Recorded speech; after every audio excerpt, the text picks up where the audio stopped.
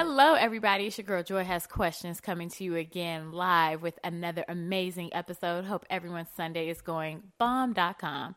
I'm moving right into the You Better Know. Today I am highlighting Selma Burke, aka Selma Hortense Burke, who was born December 31st, 1900 and died August 29th, 1995. This woman was an American sculptor. She was a part of the Harlem Renaissance. She is most iconically known for her bas-relief portrait of President FDR, Franklin D. Roosevelt, which is widely accepted to be the version that is found on the U.S. American dime. She was called, or described herself rather, as a people's sculptor, and during her lifetime, she created portraits, or I should say sculptures, of prominent African-American figures such as Duke Ellington, Mary McLeod Bethune, and Booker T. Washington. And she also was awarded the Women Caucus for Literature and Achievement Award in 1979. This was an award that was founded under the presidency of Lee M. Miller, and Jimmy Carter, as president, presided over the first Women Caucus Award in the Oval Office in 1980. This is something that pretty much is the highest honor that you could be given as a United States artist or sculptor, sculptress, and certainly deserved. She was born in Mooresville, North Carolina. She was the seventh of 10 children, Neil and Mary Coalfield Burke. Her dad was an AME church minister. And she says she loved the feeling of squeezing clay through her fingers. And it was in 1907 that she really started to hone in on her talents. She went to Winston-Salem State University, graduated in 1924 from St. Agnes Training School for Nurses in Raleigh. And this is what I find is amazing. She became known as this bomb-ass sculptress, but she even had more qualifications and more talents to give. She moved to New York in 1935 and got associated with the Harlem Renaissance through her relationship with another iconic African-American figure, Claude McKay. Their relationship was brief and tumultuous, and although she said it was kind of filled with strife at times, he definitely introduced her to the Harlem Renaissance movement in terms of the different artists as well as writers that were available. She started teaching at the Harlem Community Center. And then under the leadership of Augusta Savage, she worked under the Works Progress Administration on the New Deal Federal Art Project. One of her works, which was a bust of Booker T. Washington, was given to the Frederick Douglass School in Manhattan in 1936. She went to Europe twice in the 1930s. She was praised by a lot of artists or well-known sculptors for the work that she did. She also came back and enrolled in Columbia University, where she got her Master's of Fine Arts in 1941. What I think is so amazing of this, yes, we hear of like prominent African Americans at times who were educated and getting their degrees, but this is the first time it just dawned on me, like, this woman got her master's in the 40s. That is fucking incredible. She opened up her own art school in New York in 1946 and then opened up the Selma Burke Art Center in Pittsburgh. And then from 1968 to 1981, it was known as a critical, or playing, I should say, a critical role in the Pittsburgh art community. Basically, not only did she make portraits for prominent African Americans, but she was most well known of her portrait of FDR and the Four Freedoms. She basically won the national contest where she got 45 minutes to sit and sketch Roosevelt in the White House. She completed this work in 1944, and President Harry Truman unveiled it in September of 1945 at the Recorder of Deeds building in D.C. It is widely accepted. Now, here's the catch, y'all. John R. Sinek, who basically is quoted as designing the portrait that is on the American dime. He served as the 8th chief engraver of the United States Mint from 1925 to 1947. Everybody and their mama basically says that he took her portrait and used that as the reference to, or I should say took her bust and used that as the reference for what he is credited with as being the engraver for the United States American dime with FDR. But what he said he did was he consulted photographs of FDR and had the advice and criticism of two prominent sculptors who specialize in work relief. Hog fucking wash. You can sit down, John R. Sinek. At the end of the day, though, Selma Burke was a pioneer in the arts movement. This is a woman whose last work was done in 1980. And at the end of the day, when she died in 1995, she was revered as one of the preeminent sculptresses of her time. So salute to Selma Burke, who we all know is the real reason why the FDR dime looks the way it does. And now moving right along into So According to IG.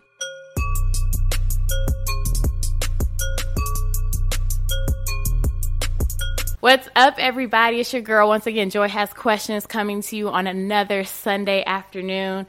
I hope you are enjoying this pre-apocalyptic weather, because there's no reason why it is fucking 50 degrees on Sunday in Chicago. But hope everyone is having an amazing time with their loved ones. And we are going to jump right into it with So According to IG. I have amazing guests on the show today. These brothers, number one, their IG profiles, the tailoring is always correct. Linings are together. They're always like with their black queens and their children or their family members. I'm like giving all the black boy joy. They have an amazing brand that they're going to be talking about today that I'm super excited. So I have 2 out of the 3 members for Stature Life, founder Tristan Lewis, and then also co-founder Pierre Candidate. Hi guys, how are you? What's up? What's up?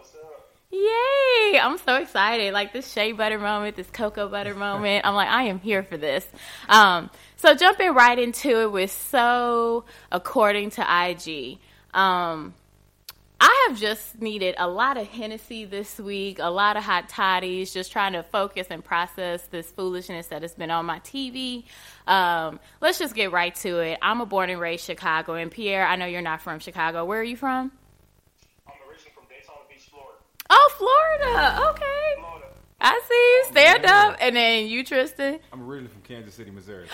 My mom would love you. She's from Kansas City. Yes. No one gangbangs like Kansas City. When it comes to barbecue, she is like postal over it. But yeah, so I'm the only native Chicagoan here. So clearly when I was watching the R. Kelly situation, I was like, I remember all these street corners he was on. Yeah. This situation is not something that is not new to me. In regards to your original thoughts, or initial, I should say, thoughts with this, how did you feel? Have you all even seen the documentary? I've seen one full episode of the docuseries. Okay. So yeah, I mean, Bailey and I were talking about catching up and watching the rest of it tonight. Okay. Yeah. Take a sedative before you watch, but you all will be together, so like that'll be helpful. Pierre, did you see it? Pierre said it like, I'm ready to read him. Let's go. Okay. So what were your initial thoughts just from what you viewed? Like, Pierre, you can start, or you know, I know you all aren't together right now, but Tristan, whoever wants to take it.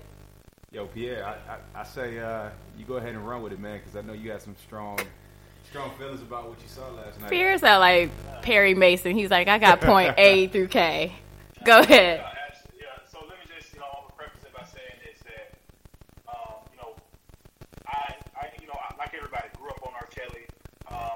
Tristan, you know, my wife obviously too, like, you know, back in high school, you know, I always set a little mood with R. Kelly playing in the background whenever I'm, you know, laughing on the phone with a female and things like that. So that was always like the soundtrack that was in the background and kind of filling into that silent awkwardness whenever that come. That was like a good feeling. But all of those things, you know, I always kept that in mind, you know, the barbecues, the family reunions, the weddings, everything like that. We stepped in the name of love and did everything.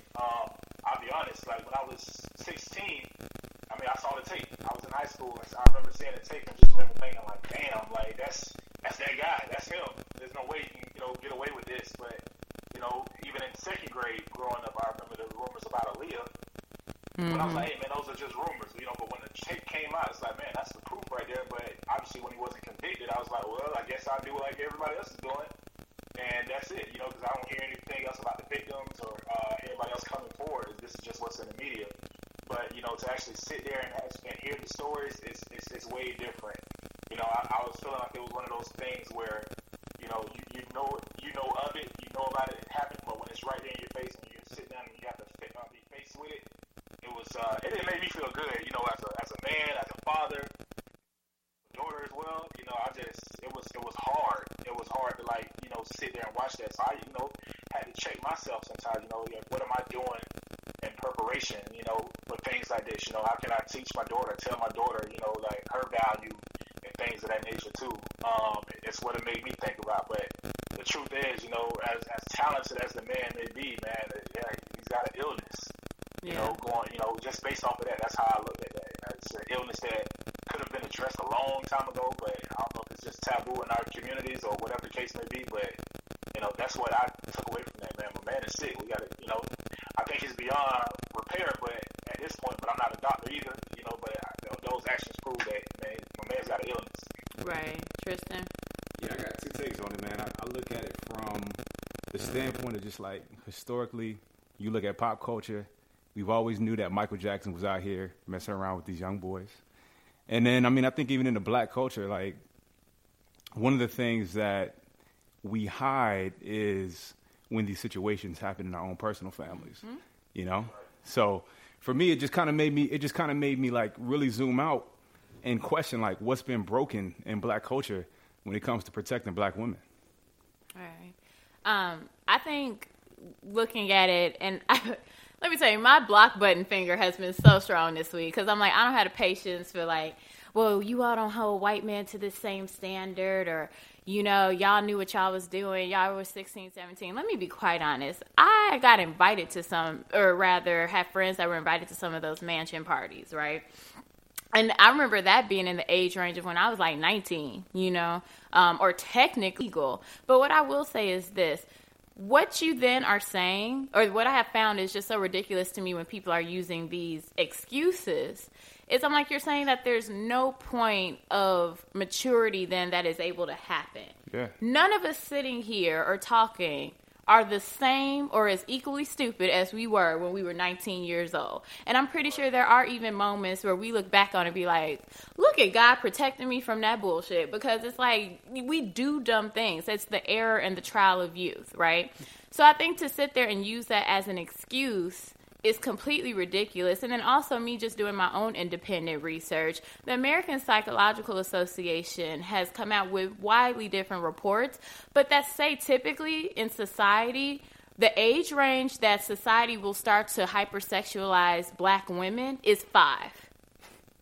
So 5 black women or black little girls are starting to be hypersexualized. So that means by the time I was in middle school, I was just like, what, puberty's hitting, and I'm just like, I'm ready to go? No, that's not logical or even humane, but that is literally what reports have said.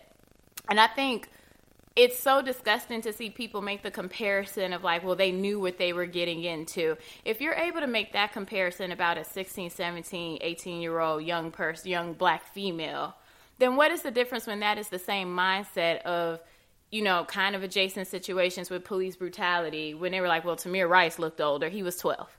Or Trayvon and Jordan shouldn't have had the Gucci Man playing that loud, or he should have been respectful to that white man, or whatever the situation is. If we're saying don't kill our babies when it comes to black young boys, but we're telling our black young girls you should have known better, that to me is just like complete bullshit and it just infuriates me on so many levels. I mean, one of the things that I took away from I think it was the second part of the series that I watched, was just all these adults that were around that said nothing and then seemed so remorseful 20 years later after this situation happened. Right. And I'm sitting there like, I wonder what was keeping them quiet, even though they knew that what was going on was wrong. I mean, we all know. We all know. We all know. VIP status as a +5 because I'm in his entourage. So, I mean, it's just sad that, like, from a moral standpoint, we would trade a bag over the well-being of our little girls. Right. Or it just really puts me in the mindset of even what's been more to me damning, I should feel, or heartbreaking for me looking at the community standpoint is the fact of like seeing this discord. I'm like, if we can't even come together on condemning somebody who has been out here raping and victimizing young black women and underage black and brown girls, what the fuck are we supposed to do with like financial equity within the community or strengthening ourselves, to have our own independence and freedom? I'm like, we can't even let go of this is the remix to Ignition, hot and fresh out the kitchen, but we now supposed to sit here and tell the government and everyone else, you need to respect us. This is a matter of we're not respecting ourselves. And just because we might be the only ones talking about it, like I even brought it up casually to some of my coworkers, they all were talking about it quietly though amongst themselves.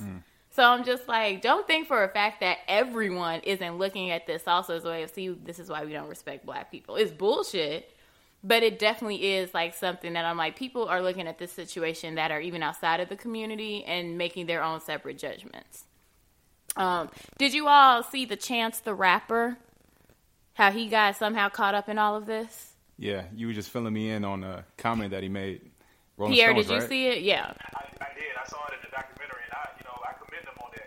To pretty much accept responsibility to say, hey man, I messed up. And beyond it, I mean, I thought he was candid to say that I didn't value the opinions basically, or the experience that these black women went through, and they apologized. So yeah, but I respect him on that, to be honest. I think that's, and you actually bring up a good aspect of like even the discussion, because like Black Twitter, social media has been having a field day today, dragging him actually over it and not necessarily taking that into consideration. Now, I know I'm biased in regards to even discussing this, but if I can try and strip that away just a little bit, holistically, I love Chance. I love what he does within the Chicago, African American community. His, commitment to Black mental health, to the Chicago public schools, making sure they're funded, to keeping arts within our community for our youth. That's fucking amazing. I guess the thing is, for a moment, it was just like, you had to be convinced that Black women were telling the truth. I'm like, when you're surrounded by Black women, you got a Black daughter, your mom is Black, your fiance, all of that. But I think it also is something in terms of, as a society, us having to critically think.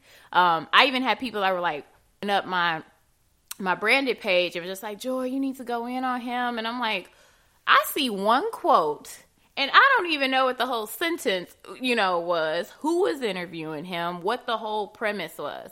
I think that's an issue that we have as a collective. We will extract that one sentence and completely kill somebody's whole entire character.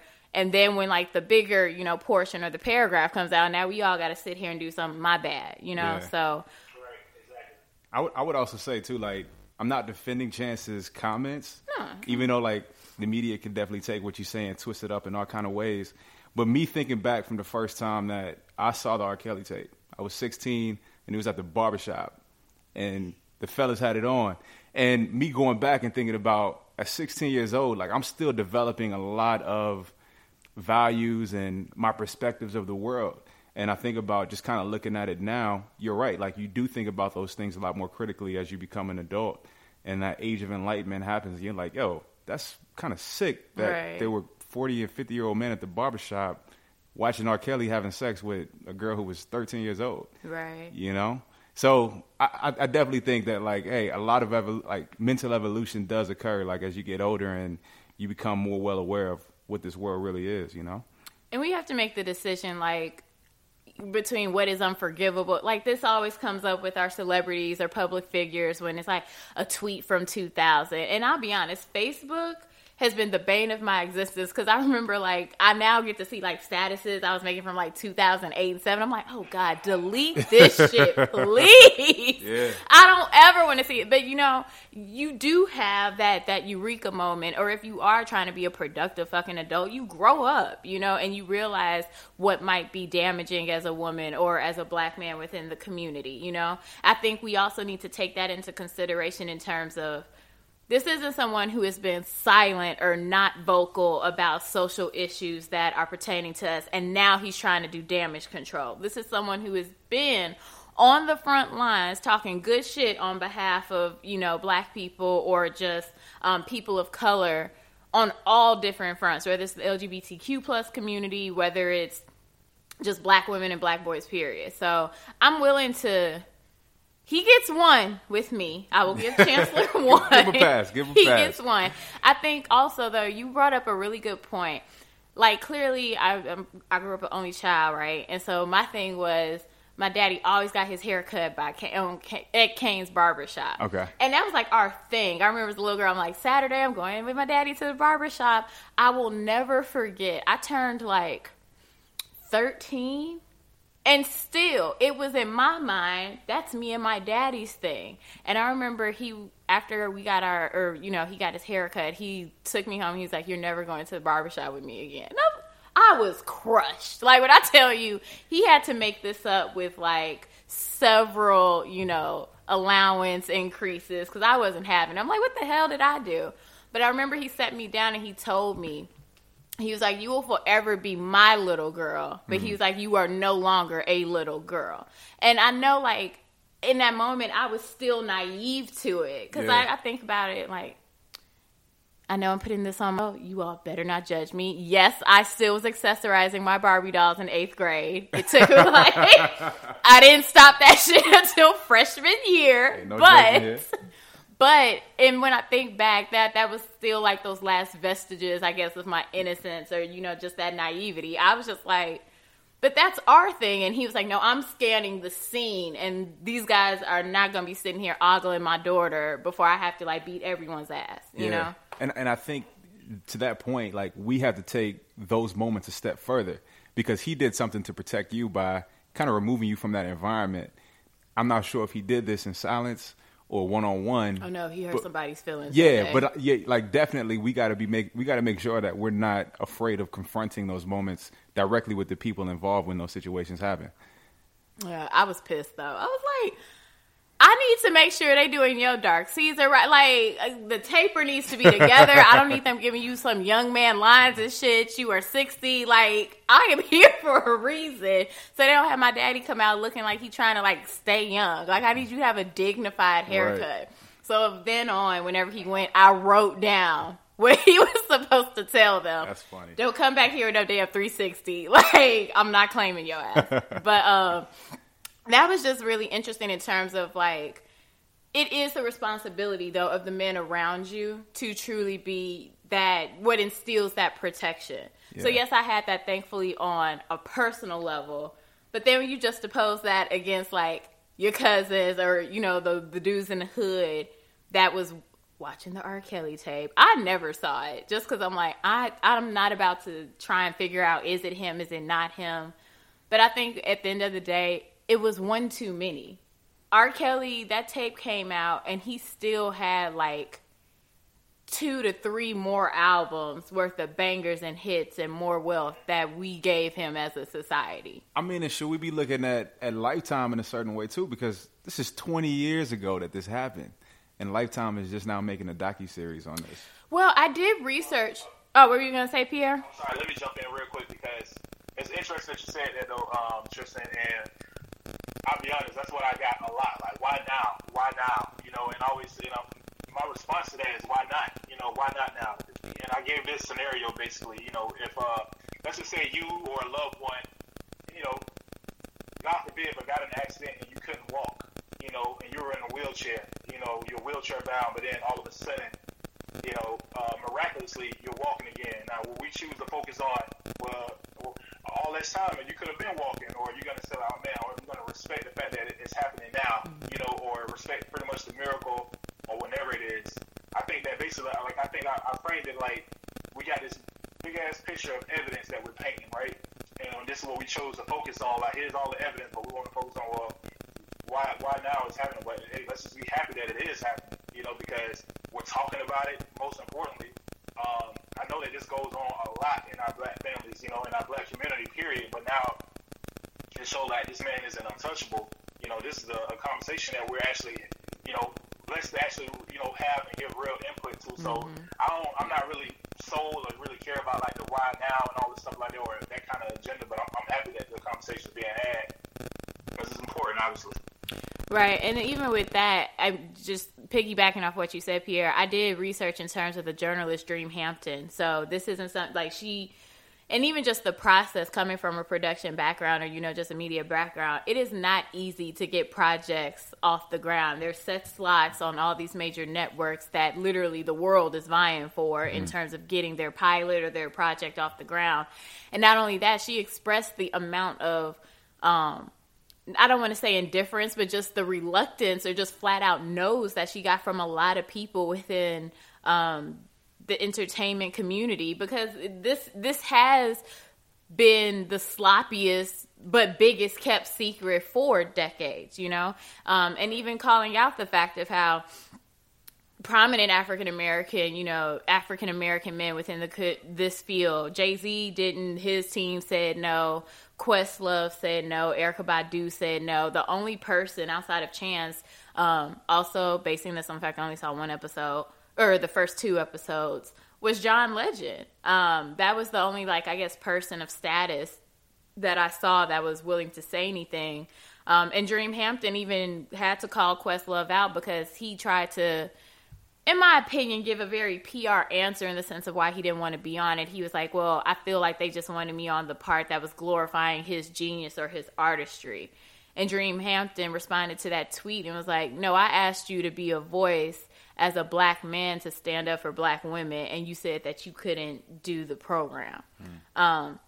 Even things coming out with Dame Dash speaking on clearly the ex-boyfriend of Aaliyah when she had her horrible, untimely demise, and he was saying, like, she couldn't ever talk about it. And he was like, it got to a point where I didn't want to ask her too much because then I would have felt like the need to maybe go in a different direction.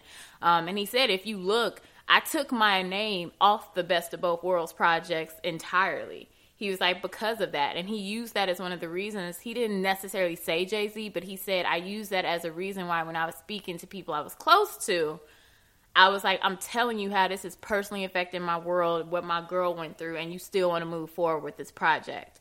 A lot of people I feel don't want to speak because they will, in the process, condemn themselves with their complicity. Because people still did business with him, knowing, what his sickness or what he was known for. Mm-hmm.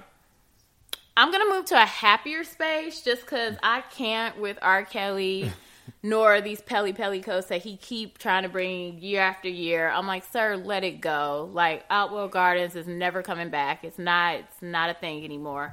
Last but not least, I'll even put it this way. Have you all heard about the Kevin Hart scandal with the Oscars? Yep. And him still wanting to do it, and Ellen stepping in with her, her $400 million cape to try and save him. Did you have an opinion on that at all?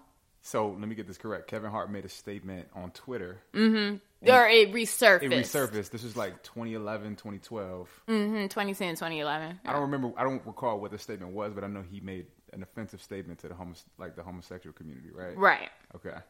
And so, of course, everyone went up in arms. It was like, oh, no, sis, you will not be hosting this year's Oscars. And he stepped down. But now he's, reconsidering if he should still do it. I'm just going to say it. I don't think Kevin is funny. I'm a Monique Cat Williams type. I'm not going to, in my 80s, be sitting here saying, are you done? I will forever be saying this shit right here, nigga, like till I die. That will be something I say. So I'm just like, I'm not Team Kevin. Do you all ever get the sense like he only speaks up or takes on this bigger issues when it's something that personally is affecting his legacy or his bottom line, or am I tripping? And y'all can tell me I am. I feel like we've had enough emails where y'all can tell me that. Being open with you and honest, I'm not sure because I never thought about it that way. I'll be honest, I'm not like the biggest Kevin Hart either. When it comes down to that, but he has a niche, he has an audience, obviously. However, when it comes down to certain things, I guess you're. I'm gonna be honest, I think you're right. You have the right to to think that way because I think that it's been evident. But I don't know. But I don't feel like there's a need to call him out or anything of that nature either, though. I just think that, when he makes his mistakes or anything like that, and those things happen to him, he addresses them. But, part of me, I guess I can understand from a certain degree why, not that I fully agree with what they do, but I guess I understand what they do when they don't want to get their hands dirty with certain issues.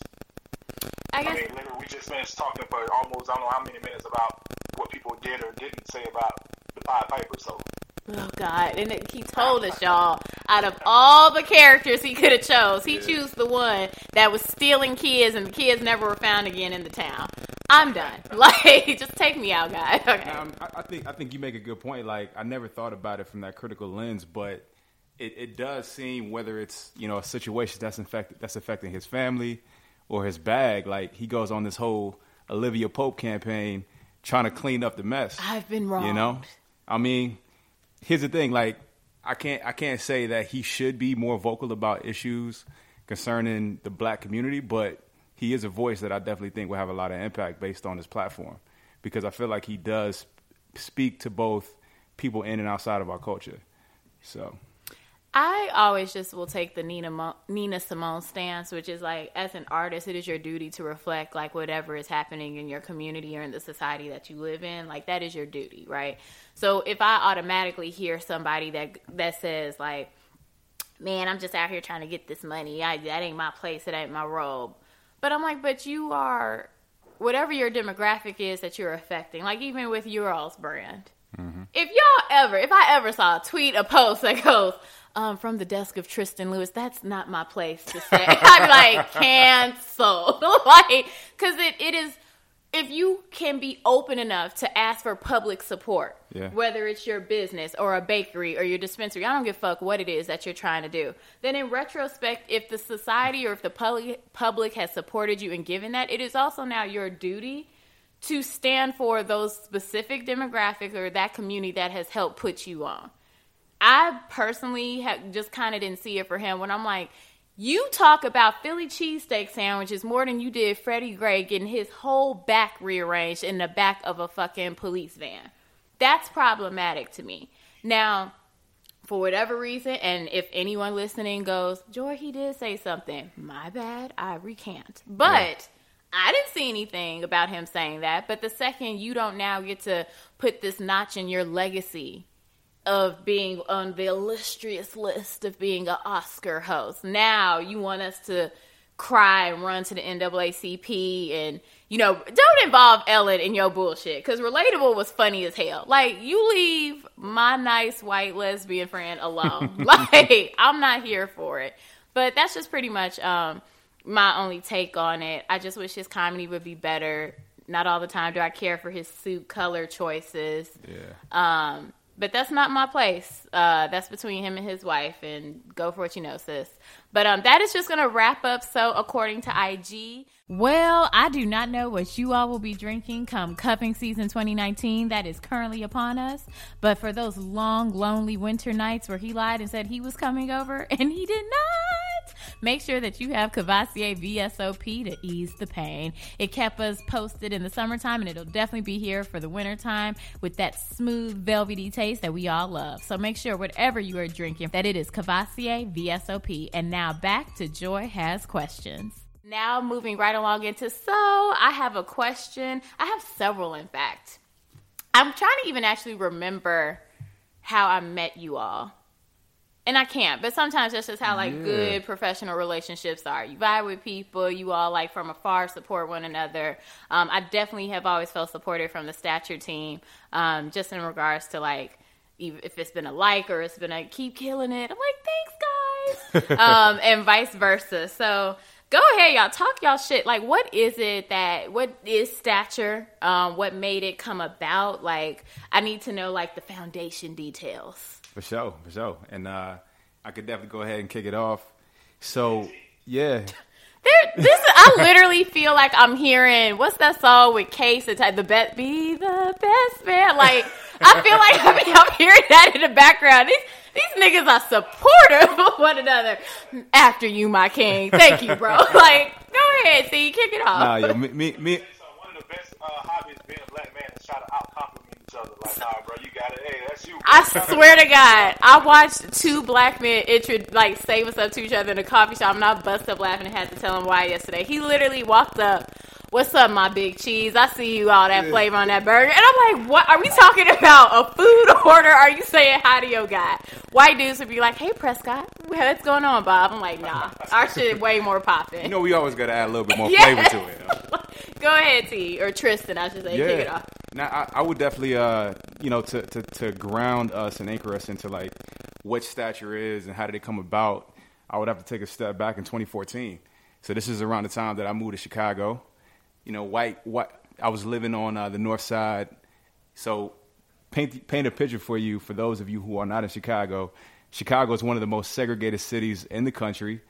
When I moved here, my coworkers was like, "Oh, don't go south of South Loop," and then my black coworkers was like, "Don't go north of Lakeview." So for me, don't go north of Roosevelt. So for me, I ended up, getting my first spot in Lakeview, which is like 98% white. I'm sorry. Yeah, I was totally missing black culture. And, this is around the same time that, like, the whole Mike Brown situation happened in Ferguson. So turning on CNN, seeing media coverage of, a young black male being victimized by a criminal justice system and all the headlines that was just dehumanizing him and painting him to be a picture of, some type of monster, coupled with me being new to Chicago, dressing up, going downtown every day on the bus, and just feeling out of place. I lived in D.C. for 5 years before I moved to the city, which used to be Chocolate City before gentrification. So for me, it was common to... Now it's like saltwater taffy. I'm like, what the hell is this? But, so for me, it was just like, I was frustrated with feeling uncomfortable in my day-to-day life, and then also coming home to turn on, different media outlets and seeing... what I knew to be greatness, especially coming from D.C., going to a black college, just being torn down every day.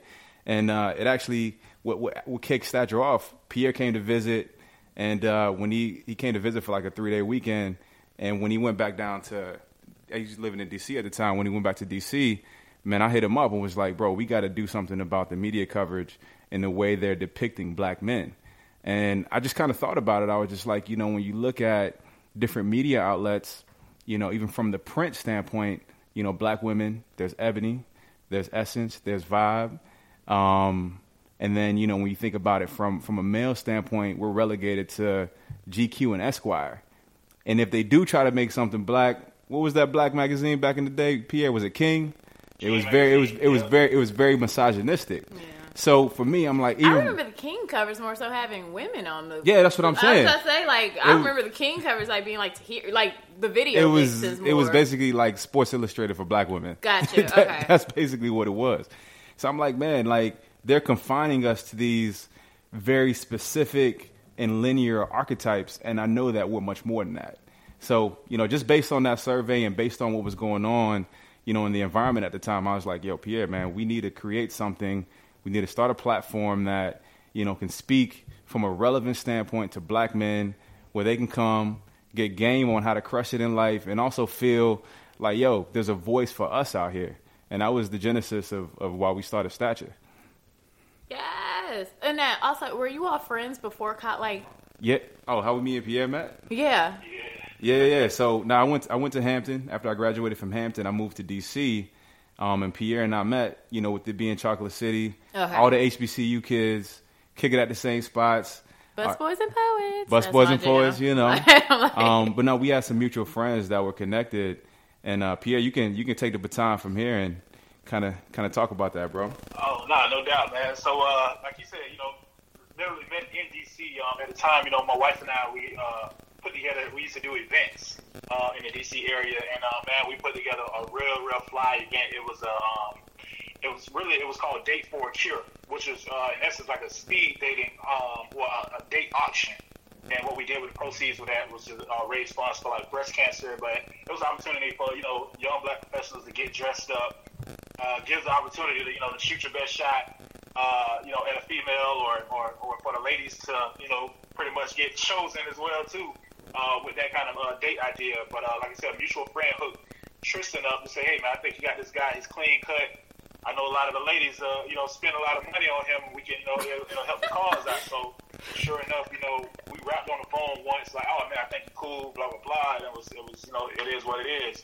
And I believe, I always tell this, sometimes I feel like a female telling this story, because I seen him in a room, man, and it's like, how the aura, when he walked in, he's just smiling and all that, but at this point, I don't really recognize his face, I only talked to him once, and he's just smiling as he's walking up to me, like, man, who is this dude? Like, hey, I don't know this man walking up to me like this, but he dapped me up, hey, man, it's Tristan.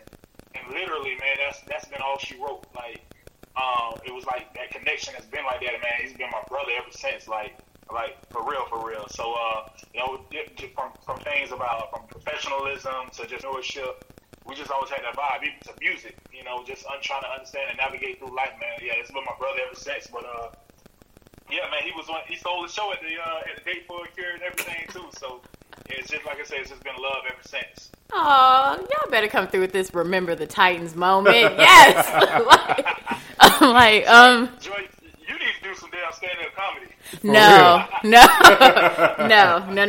I like it in a nice controlled setting. I can look bummy. I ain't trying to be out there sweating in no damn lights. But thank you. I appreciate the comedic timing that you all see. I think the biggest thing, or what I've always loved about Stature, is obviously the platform. Even when you really formulating it and with it coming together, it always showed the different aspects of Black men. Mm-hmm. I think sometimes it makes it seem like you can only be super hood or you can only be super clean cut. There's no in between. And it's and that has never been what I've known Black men to be. Like, every dude I've ever dated or even known, it's we might have the New York and Company suit on, but we throwing on some Concord 11 on the weekend. Or you see somebody be like, well, look at this Clark Kent to Superman ass Negro. Go ahead. Yeah. But I think that's something that your brand has done really well, of showing the diversity of Blackness with Black men. Why is that so important for you all? Or what are some of those key goals that you seek to push across with the platform? Yo, Pierre, you got this one, bro. Yeah, no doubt. Yeah, that's going to be the title of the whole show. You got this, bro. Hey, man, my dog gassing me up, too, man. Gas me up, bro.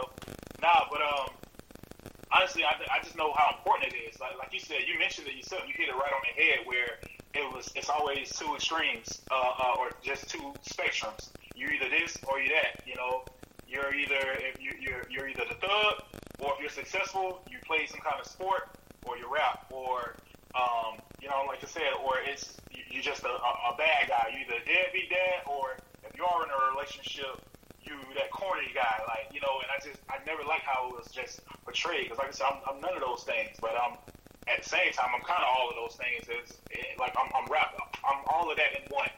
I think Tristan best said it, knowing where I come from, that I can go back home and fit right in and, dap everybody up. And I don't stick out like a sore thumb. But when I go back to, in D.C., working at the Pentagon, I'm surrounded by people that don't look like me, basically. I'm the only one that represents that. So I carry that kind of burden around to make sure that I represent the right way. So I just think that it's important, because we show that, I think the best thing about being a Black man is just our diversity, that we can be able to walk into the room, we can throw on that suit, you know what I mean? But we can still listen to some Kodak Black and sing it word for word, and, and still be a good dad that's going to play Baby Shark in the car. And it's showing all of that stuff, man, and we can still love our women the right way, that, our love doesn't have to be about me showing you how angry I can get at you, or cuss you out or something like that, just so we can have some good makeup sex afterwards. I can show you love in a good way, and it doesn't have to look and come off corny, you know what I'm saying? The way they try to make us look like when we are in love. So then that makes people, scared of monogamy or whatever the case may be. I just wanted we wanted a platform that was going to be able to show the day in the life of the everyday Black man, because man, it's lit. It's lit being Black. It really is. And Joy, I appreciate the fact that you made that observation that we're really trying to push this whole diversity of the Black male, because we're not trying to push a certain image forward, with our brand. Because me and Pia talked about it. I think one of the superpowers of Black men is our adaptability. Mm-hmm. You know what I'm saying? Kind of how I'll sum up what he just said. The fact that we can go from the block to the boardroom and exist in both worlds very well. I can't tell you any other ethnic groups or races that could do that. So, that's something that we definitely want to embrace, and that we want to continue to push forward that narrative as we build our stature. I think that's amazing. And I know for me, personally, like my biggest moments of pride, I call it the elevator effect. I intentionally will blast like the most ratchet song I can hear or like through my headphones when I'm at work, because I'm typically like the only black person on the elevator. And then it's like it gets off and it's like ding dong, yes, yes. You see what floor I got off though. You all have a great day. And I'm like, and I'm still gonna be bumping this Gucci. So it definitely is like that moment of nigga, we made it. But it's like that's that feeling of like you said, that chameleon like persona that every black person, I don't care where you are, has.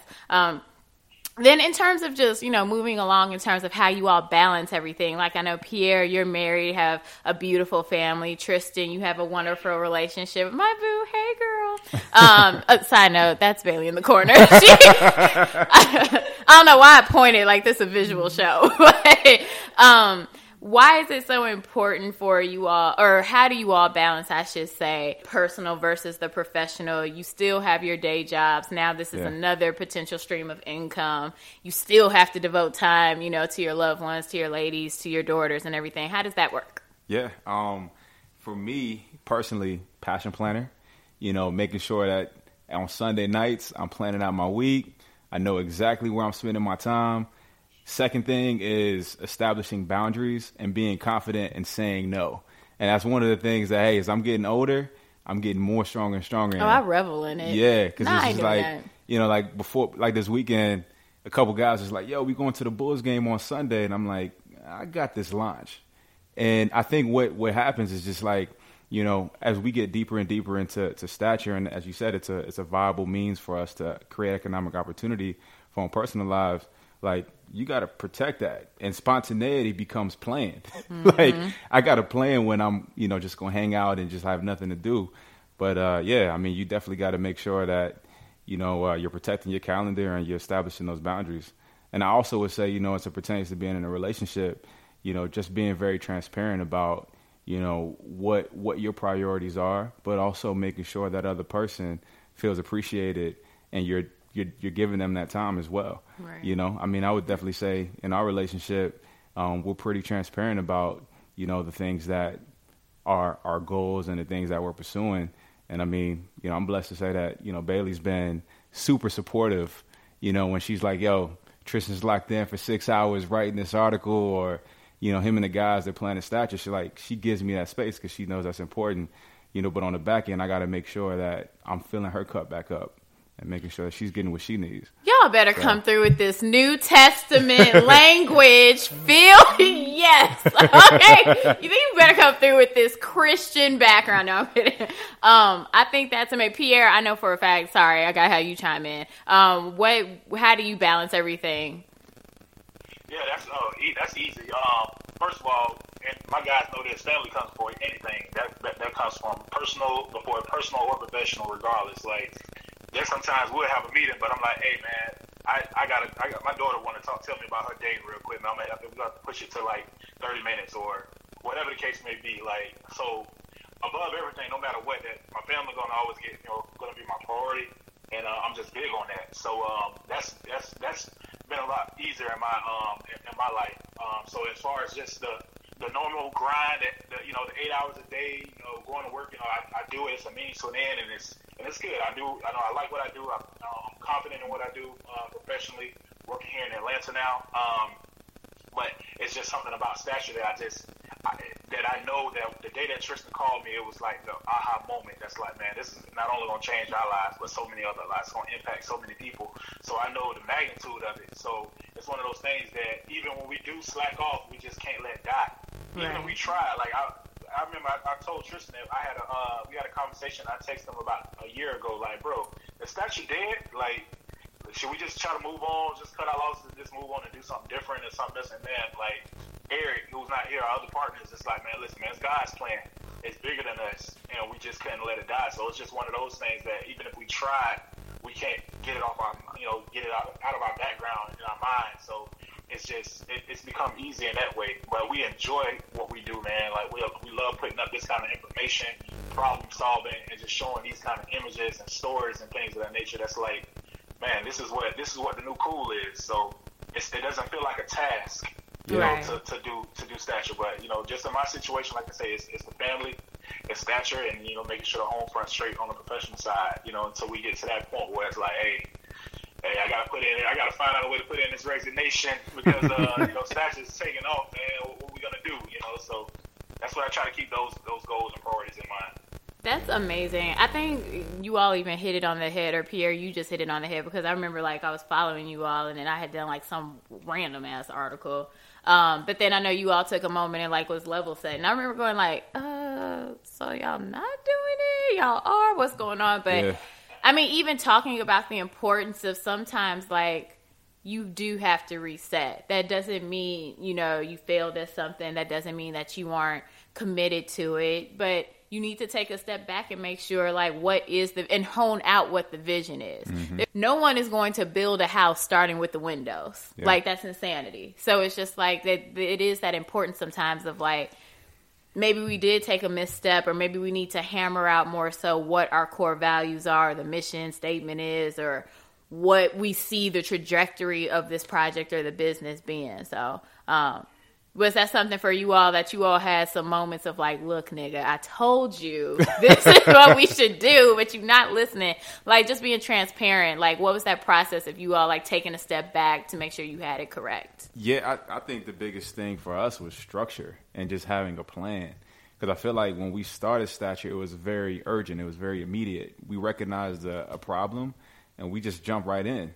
And we didn't necessarily build out a roadmap for success. Mm-hmm. You know, I'll paint a picture for you in like some entrepreneurship terms, like even putting together like a content calendar, like a quarter ahead, mm-hmm. you know, so we're not pumping out these articles the night before. Right. And then you having writer's block and stressed out trying to get content out, you know, so like taking a pause and just making sure that we had like an intentional strategy that was like well executed before we hit go was something that was super important for us. Gotcha. Pierre, anything?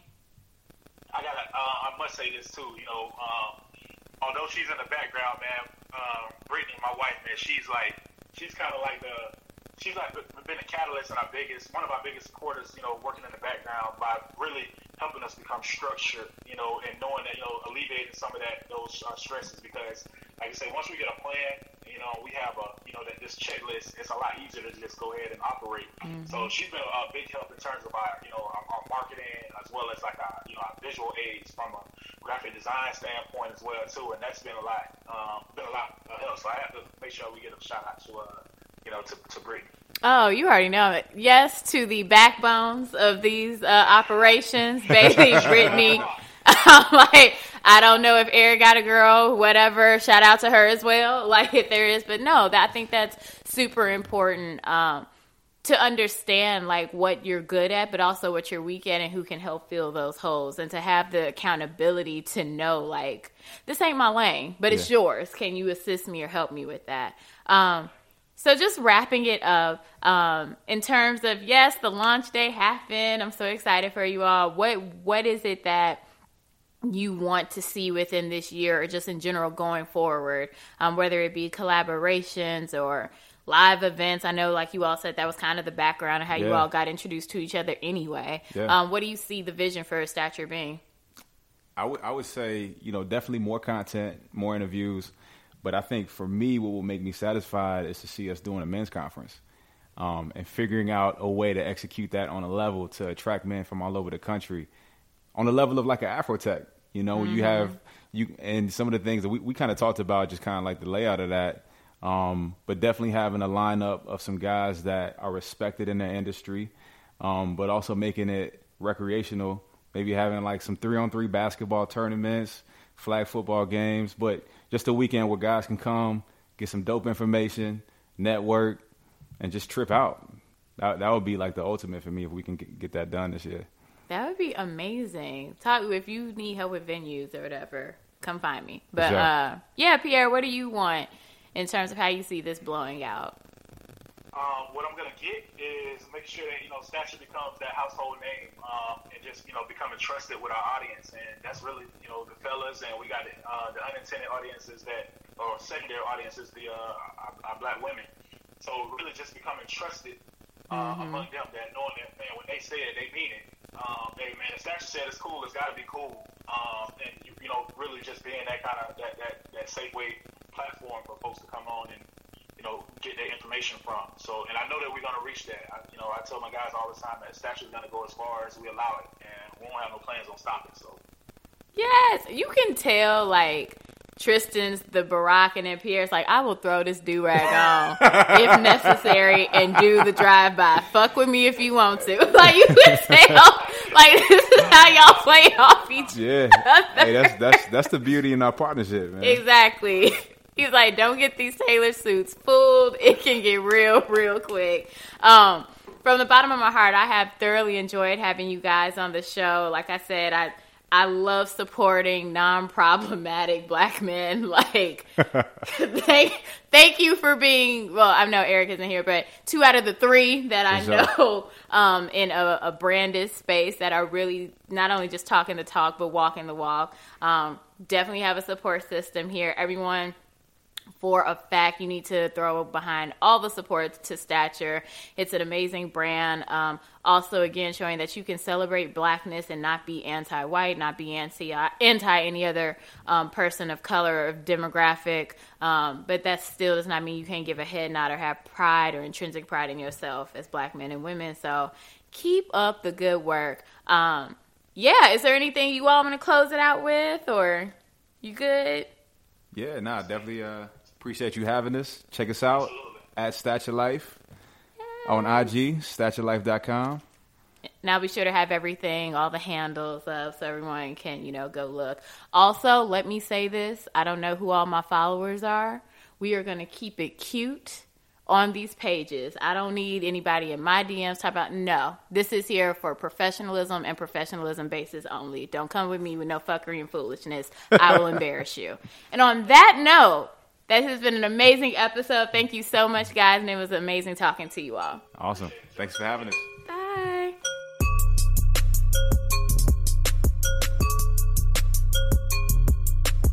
My motivational message for this week is quite simple. If you are a Black man or woman and I see your raggedy ass on social media throwing up memes that are making fun of the trauma that has been experienced, that has resurfaced for other members of our community when it comes to sexual assault, molestation, incest, basically being a trash-ass human being, my motivation for you is to get a therapist, a fucking prayer cloth, and get your shit together, because I don't have time for it. I don't give a solid gas or liquid fuck about your disclaimer. It's not funny, but there is no but. My whole episode was sitting here talking to 2 Black men who understand the trauma, the issues, what that means, their responsibility as Black men to uplift our community. I have talked to various people, friends, who, whether or not they are psychologists, psychiatrists within the mental health industry, whatever. And everyone has said how this R. Kelly docuseries has been triggering, even if you are not a victim of sexual assault. Trust and believe, sis. There is somebody within your family or friend circle who is. Let's stop shielding our eyes and hiding from the fact that, hey, sis, incest happens beyond Cersei and Jaime Lannister every Sunday on Game of Thrones. It happens in a lot of families within Black communities. These praying ass, predatory ass uncles, cousins, congregation, church members, friends of the family, mentors, toxic masculinity, as well as toxic femininity, because there's a lot of these weird ass women too, having all these Antoine Fisher ass moments, taking care of little ass Black boys and taking away their innocence when they should be out there playing with Hot Wheels or baking a cake or doing whatever the fuck it is that they want to do. So maybe I don't sound super motivational this week, but I have fucking had it up to here with seeing people justify, minimize, and disregard the feelings of those who are maybe for nothing else just trying to scratch and survive after being re-triggered again by watching this documentary. It's not okay. I don't want to hear the excuses of, well, I mean, I was just saying, like, I'm sorry, this was fun. It's not fucking funny. I think you are trash on a hot piece of bread, and you need to get it together. If you would not want that happening to your son, would you laugh if it was your son or daughter? Would you laugh if it was your mom? Would you laugh if that was a story of a loved one in your life?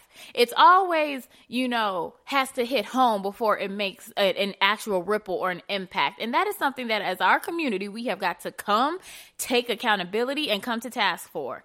Just because it is not happening to you does not mean that it is not all of us or a problem for everyone. I think Mamie Till said it best after her son got lynched. I thought lynching was a Southern black problem. Did she think that after her son had a cotton gin tied around his neck? I don't think so. So if that is your mindset, that this is somebody else's problem, that I have leeway to do this bullshit, that these girls knew what they were doing, that they weren't kids, that this, that, and the other, you need help. There is nothing funny about sexual assault. There is nothing funny about making fun of those who have had to experience it. And unless you want to put in on my therapy bill every fucking month for things that have hurt me or that I have had to overcome, you can sit down in the corner. I have no patience, no tolerance, no fucks to give when it comes to raggedy ass behavior like that. So my motivational message for the week, stay clear of me or anyone else that you think it's okay to make fun of. Stay clear of me if you don't want to catch all of this verbal lashing. Stay clear of me if you don't want me to read you for filth like I will. It is not acceptable to do this. Point blank. Fucking period, the end. Do better. And to those who have been the survivors, know that when we have low moments like this, and when we see those around us who might say that they love us or care, we have two options. To either educate them as to why it's trash behavior, but know for a fact that that is not our responsibility either. Our responsibility is to protect our fucking peace. And if that means a block button or muting someone or getting rid of someone that you might have shared a plate of macaroni and cheese with at this last family function, oh fucking well. Everyone have a great week, and let us not go into it making fun of those who might have had a hard time because they're trying to overcome having their innocence taken by someone that they were supposed to trust in their life. Thank you and good night.